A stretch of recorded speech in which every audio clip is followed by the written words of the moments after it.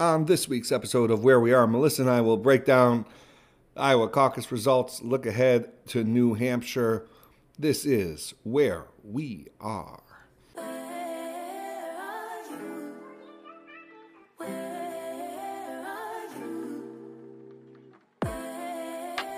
This is Where We Are. We are the Wares. I'm Michael. I'm Melissa. And Melissa, we are 2 days away from the biggest day in political history of the modern era. And by that, I mean the spirit of our politics drops. I tried to calculate how far away the Bills game was for a second. Yeah, no, the Bills game is today. Oh, that's right. Yeah, Go it's Bills. tonight. Go Bills. Bills Mafia. Feed the pit. I wonder if anybody's fed the pit yet. Okay, so for listeners who are not Bills fans like we are, there is new Buffalo Bills lore hanging around. The Bills are getting a brand new stadium. They have just created the pit for the stadium over the last couple of months. And rumors have now circulated that the Bills have won, their last 6 games? Yeah. The last 6 games because someone has sacrificed themselves to this pit before each game, and now the Buffalo Bills have won, and now it's become a superstition. And so Bills fans this entire last week... A very dark meme, if I... But extremely Bills. Yes, that too. And so everybody's been talking about who is going to sacrifice themselves to the pit this week because it must be fed. Yes. So they play the Chiefs. We're going to obviously beat the Chiefs. We're going to move on to the AFC Championship against the Baltimore Ravens. Yes. Which is the city that we live in.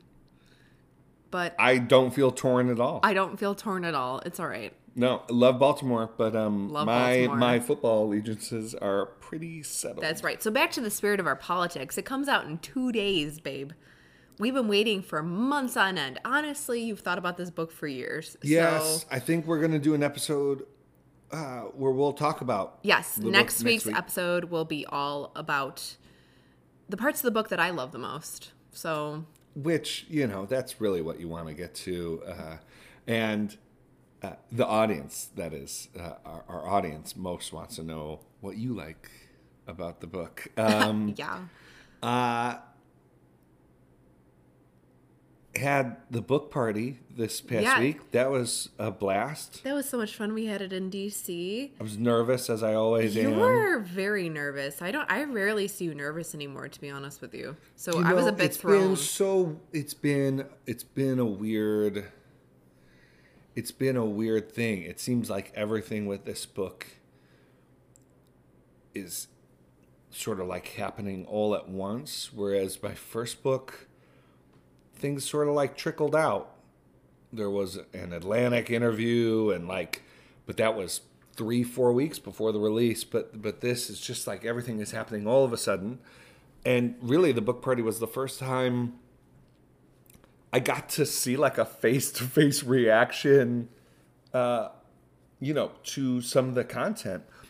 With my first book, I never did a reading directly from the book for any of the book events. So really, even though I'm a second time, third time author, depending on how you count, this was my the book party this past week was like the first time there's been like a reception and like I read from the book, which was fun. It was a cool experience. And so had a wonderful group of folks come out.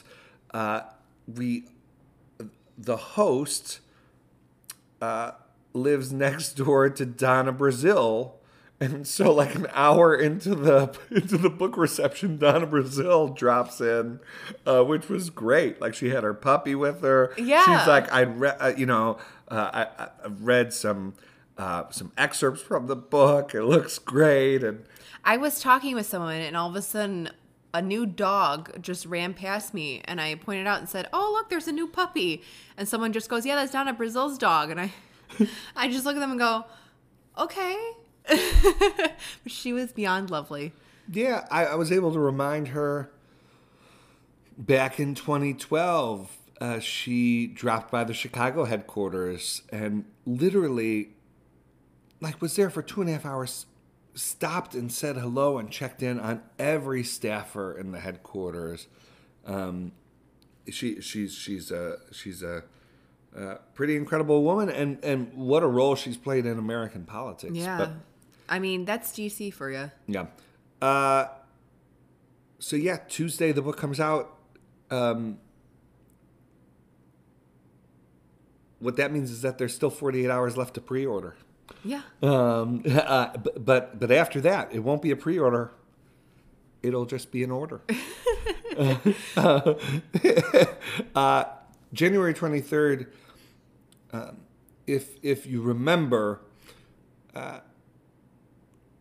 is also the date of something else happening in our politics. And that is the New Hampshire primary. Yes. And so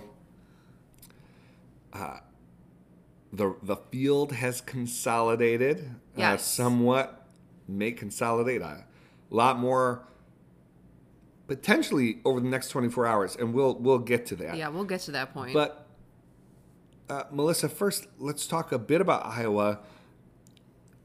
You know, our predictions were great, but that's mostly because the race has been pretty settled. The polling has been pretty consistent. Yeah. We didn't make predictions that fell too far outside of the polling. The polling was actually really good. And Donald Trump won with over 50% of the vote. DeSantis came in second, far from Trump. But with Nikki Haley a few points behind. And, you know, like we discussed last week, kind of the nightmare, or I shouldn't say nightmare, but worst case scenario for those who wanted to see Trump weakened coming out of Iowa. Not only did he win, not only did DeSantis come second, and Haley, we'll see how she does on Tuesday, but one would think she would have gotten more momentum had she beaten out of Iowa, had she beaten DeSantis there. But that's where we are. Trump won a majority of white evangelicals in Iowa. No surprise there. Folks who were surprised should not have been. Not only because of Trump, he's the incumbent, basically in a sort of pseudo-incumbent. But remember, we've been talking about the fact that DeSantis and Haley didn't really put in the work in the way that a Ted Cruz or a Rick Santorum had in the state. And that wasn't just negligence on their part. I'm assuming they also read the tea leaves and saw that Iowa has changed quite a bit. Yeah. And Trump has changed Iowa. And the hardcore sort of GOP primary voting base there. Melissa, any thoughts on Iowa? Anything stick out to you? The only thing that I thought was interesting for the night, because it went pretty much how you and I both thought that it would go, was there was rightfully so some complaints coming out that different outlets called the race for Trump before a lot of people had even caucused yet. And what are sort of the ethics around something like that? Now, in like regular primary states, the polls close, and then you often, if obviously they can tell, you'll often get projections, but, people, the time is hit 8 p.m., it's hit 7 p.m., polls close, you get the immediate projection. But with the caucus, with Trump sort of running away with the victory, they were able to announce it when people had even voted. Because it's an entrance poll, yes, not an exit poll. Exactly. And so a lot of people, I think, forget that that's how Iowa works, that it will be an entrance poll, and that if you're in a situation like this ever where one candidate is running away with the vote, that this canon will happen. It was interesting to see the chatter around that, and I agree with it. I don't think there's no value provided in announcing, in making that projection. It's just news outlets wanting to get first, and I do think it's conceivable that it has an effect That's what on I would how want people studied, because would vote. my guess would be that it does affect people, that somebody might be 5 minutes away from the polling place, hears on the radio, oh, Trump won, and they might Or have their been... phone. I Or their mean, phone, yeah, sorry. yeah. Not even the... Wow, Like, I you just... know, yeah. barely a millennial. Yeah, on their phone, they hear it, see it, whatever, and then they turn around because they're like, why go vote? Yeah. If they're, especially why go vote? Or, they go in thinking, maybe DeSantis, maybe Haley has a shot. Maybe I'll cast my vote for them. And then, they're getting ready to vote. And it's like, oh, Trump already won this thing. This is a foregone conclusion. Might as well vote for the winner. So, yeah, I agree with you there. Anything else on Iowa? Vivek did get, I think, about 8 points. Yes. And the polling was right on him. Yep. Yep, polling was right on him. He did perform really well among 18 to 29-year-olds. People. Yep. And that's something to watch, folks. Not just, so he endorsed Trump. Not just for the endorsement, but I tweeted this, I X'd this, whatever. I think people would be smart to take a hard look at and I think some people misunderstood the point. I wasn't saying, Vivek took these policy positions, or he ran a campaign with the sort of policy approach. No, the point is, campaigns should be taking a hard look at the tactics, where Vivek spent money, what his digital operation looked like, because when he tied for first among 18 to 29-year-olds in the Iowa caucus, even though I think he got 21% of 18 to 29-year-olds with only 8% of the vote. Like those are eye-popping, maybe an exaggeration, but those are significant numbers. I can promise you that at the very least, the digital teams for Trump, Haley, DeSantis, and I bet you bottom dollar the Biden campaign are looking to see what and unpack that. 100%. So that's Iowa. Yeah. Now we've got New Hampshire on the day that The Spirit of Our Politics releases. We're going to do this to you again this week. Sorry. So here's the thing that's looming over this episode. What? Which is, in the last 4 or 5 hours, the DeSantis campaign announced that they were pulling out of major news hits that they had. They were going to be on CNN and I think Meet the Press. Yep. MTP. Yeah, I saw MTP. Meet the Press tomorrow morning. Those are big gets, opportunity to reach a big audience. It's a premier placement, so to speak. Very rare to pull out. They say that they're doing an event in New Hampshire, which I believe them on. The reason they give is like travel logistics. They're saying they have like a week of events. Here's what I'm saying. We're going to put this episode out. We don't know what's going to happen at this DeSantis event in New Hampshire. I look at this, and others are sort of, speculating. Is he going to drop out tomorrow? Mm-hmm. Is he going to endorse? And if so, who? Trump racked up a number of endorsements. Senator Tim Scott endorsed Donald Trump.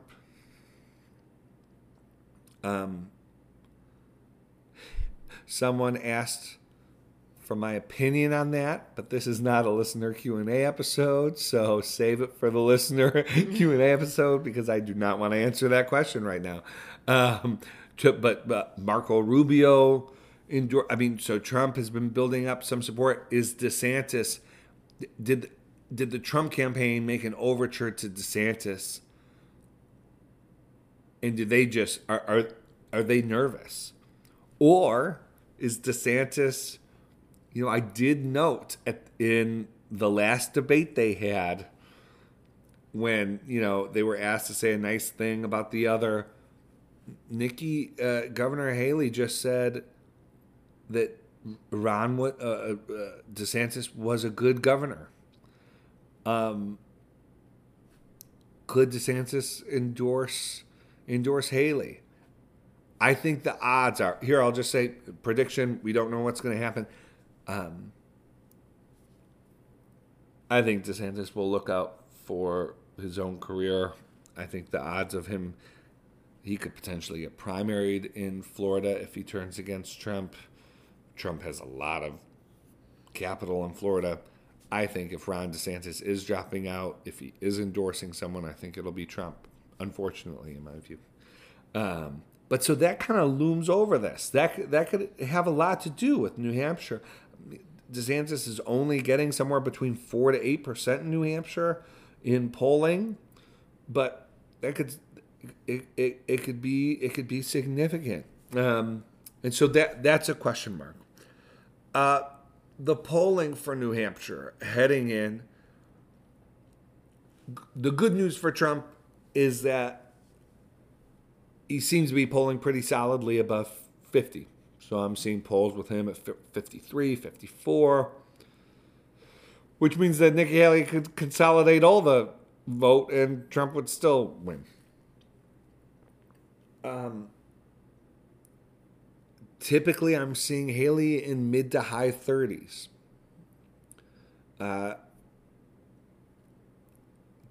If I had to, I think Trump will win. I think the question is, can Haley make it interesting? How long does the night go?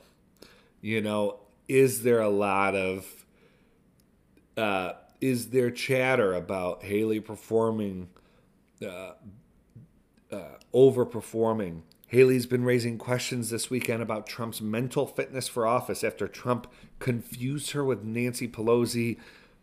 Friends, I won't give you the details on that. It's really not worth your time, except to know that Donald Trump seemed to mistake Nikki Haley for Nancy Pelosi. And Nikki Haley has been driving that message over the weekend. If she overperforms expectations, obviously beating Trump, or if she's within, again, I think for me, if she's within 6-8 points, I'm thinking, yeah, it's worth continuing on. Does there start to be some momentum around this idea that an argument about Trump's fitness for office could be meaningful heading into South Carolina, heading into Super Tuesday? Well, I think because Haley has already been going after Trump about his age this weekend, that if she does actually perform the way you're talking about, then it absolutely, people will connect the dots and say, oh, her argument's there. It means that she made inroads with those arguments for sure. Yeah. Which is something that I've been talking about since we had our episode on the age debate between Biden and Trump, that you just needed one outcome for a lot of doubt to be brought into the media mainstream. You mean electoral, like a, yeah. Yes. Sure. And for the media to just run with that doubt. Yeah. I agree. I think the other side of this is like, what happens if Trump gets 60? Yeah, 100%. And does Haley really want to get embarrassed in her home state? Oh, yeah. And this is kind of the question both Haley and DeSantis are asking. And again, this will be outdated very soon. But just to talk about DeSantis, he did get over 20% in Iowa, did come in second. But, if we're to believe the polling, he's polling single digits in New Hampshire. Mm-hmm. It's not like, after Iowa they said that they were for a while they said they were skipping New Hampshire, going straight to South Carolina. They've kind of been back and forth on that, but it's not like South Carolina is like super promising for DeSantis. No. So this whole week I've kind of been going, what is the pathway here? Like, where does he think he's going to get momentum from? And it's like, I don't see it. What I wonder is if they thought, well, let's I think they thought if we drop out, then it's just Haley. And if something happens with Haley, if she fumbles the ball heading into New Hampshire, then then no one's left. And so I wonder if they just thought, let's hang around, let's see what changes, let's see if we get a bump from getting second in Iowa. Let's do some events in South Carolina, see how it feels, if there's traction here. But I wonder if and we'll see if what they learned, and I would not be surprised if he dropped out. Yeah, I mean, that story coming out yesterday, Saturday, about him canceling some big media appointments. Since Tuesday and Wednesday, there have been various reports in various outlets saying that he was already looking at 2028. And it was coming from insiders, and I just don't think, and I think floating that out there, the team might have been trying to see what do people think about that, about him looking already to 2028 and, dropping. And I thought, that's strange. That means he must be dropping out soon. That's what went through my mind on Wednesday, I think, when I saw one of the stories. Yeah. And now this news came out. And so I wouldn't be surprised if they tested the waters just a few days ago. Yeah. So, I'm not sure I have that much more to say about New Hampshire. It's a very different state from Iowa. And, if Haley can't do well here, it's kind of like the reverse New York City situation. Like, if Haley can't do well in New Hampshire, given her base, that she can't do well anywhere. If she can't make it in New Hampshire, she can't make it anywhere. And so this really is the moment for her. And again, I don't think she needs to win to continue, but I do think she needs to show that she can go toe-to-toe with Trump. I think, if you want to know my real prediction, I think whether she comes within 5 or comes within 15, I think she's going to challenge Trump to a debate. I think her New Hampshire victory speech will be like, Donald, it's like you and me. She loves playing. She loves playing sort of. I don't mean this in a negative way, but like she'll play the gender card. She'll sort of like, she makes sort of comments that invoke gender and being a female politician. I wouldn't be surprised if she made some sort of appeal that they thought could grab headlines of Haley essentially challenging Trump's manhood to try and get him into some kind of moment where Haley and Trump are on a debate stage together or a joint interview or something. That would be my prediction. Now, if she wins New Hampshire, Trump may be the one wanting a debate. Yeah. So yeah. Yeah, I can see it. So let's run with that prediction and see what happens this week. Yeah. Yep. It's we're gonna have there'll be a big focus on South Carolina if Haley makes this interesting, and if not, the general election could begin on Wednesday morning. Yep, just it might get a little bit longer. Yeah. All right, Melissa, I think that covers it. If folks want to hear more of at least me, had a great time talking with our friends at the Church Politics Podcast, and Pastor Chris Butler interviewed me about the book over there. The Martin Institute interviewed me. The Martin Institute houses the Willard Papers. They do so much wonderful work. Was able to talk with Mike DeFucia about the book there. There will be a number of other interviews coming out over the next week, but those are two good ones. Other thing I'd say is for those who are signed up at ccpubliclife.org, we actually sent out the audio for the first chapter of the book.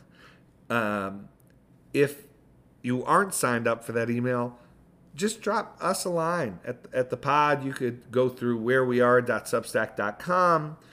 You could reach out to Melissa and I over social media. I'll send you the link if you're listening to this podcast. You would love for you to have the gift as well. Maybe you could listen to it before the book, before you get your own copy of the book on Tuesday. Or if you're thinking about that audiobook. Thinking about that audiobook. You sound great. It was the first time I got to hear you. Yeah? Yeah. It was fun recording it. Yeah, you seemed to have a lot of fun. You loved it. Yeah. It was it was a great experience. The only thing was I was in a small booth reading off an iPad, and it was 6-hour, 8-hour days. So I'd leave that booth and my vision was messed up for 3 hours. It took so long for my eyes to get back, but it was fun to record the audiobook. All right, Melissa, this is next week will be new people. So much will have changed A different in kind our of lives, in our lives, in the country. Yes. Either the Buffalo Bills will be headed to the AFC Championship, or their season will be over. 7 people will have sacrificed themselves to the pit for nothing. We'll have results from New Hampshire. Yep. We'll know if Ron DeSantis is in or not. The book will have come out, and who knows? Maybe Saoirse will lose some other teeth. We didn't even talk about that. We Our didn't talk about it. 5-year-old daughter just lost her first tooth. Already has the adult tooth, the tooth that she'll have for the rest of her life. It's already there. Is already there, and she's 5, and she's basically moving out. We're we very were thrown disturbed. for a loop. We very weren't prepared. disturbed. I wasn't mentally prepared. Because I wasn't mentally prepared, I was not emotionally prepared for this big milestone in her life and really in my own life. Any other parents out there thrown for a loop when your kids lose their teeth? Because, we were. Yeah, no, it was jarring. Mm-hmm. It was. And she looks so cute. She looks adorable. Oh, I love her so much. Okay, let's leave it there. Okay. This has been Where We Are. Bye.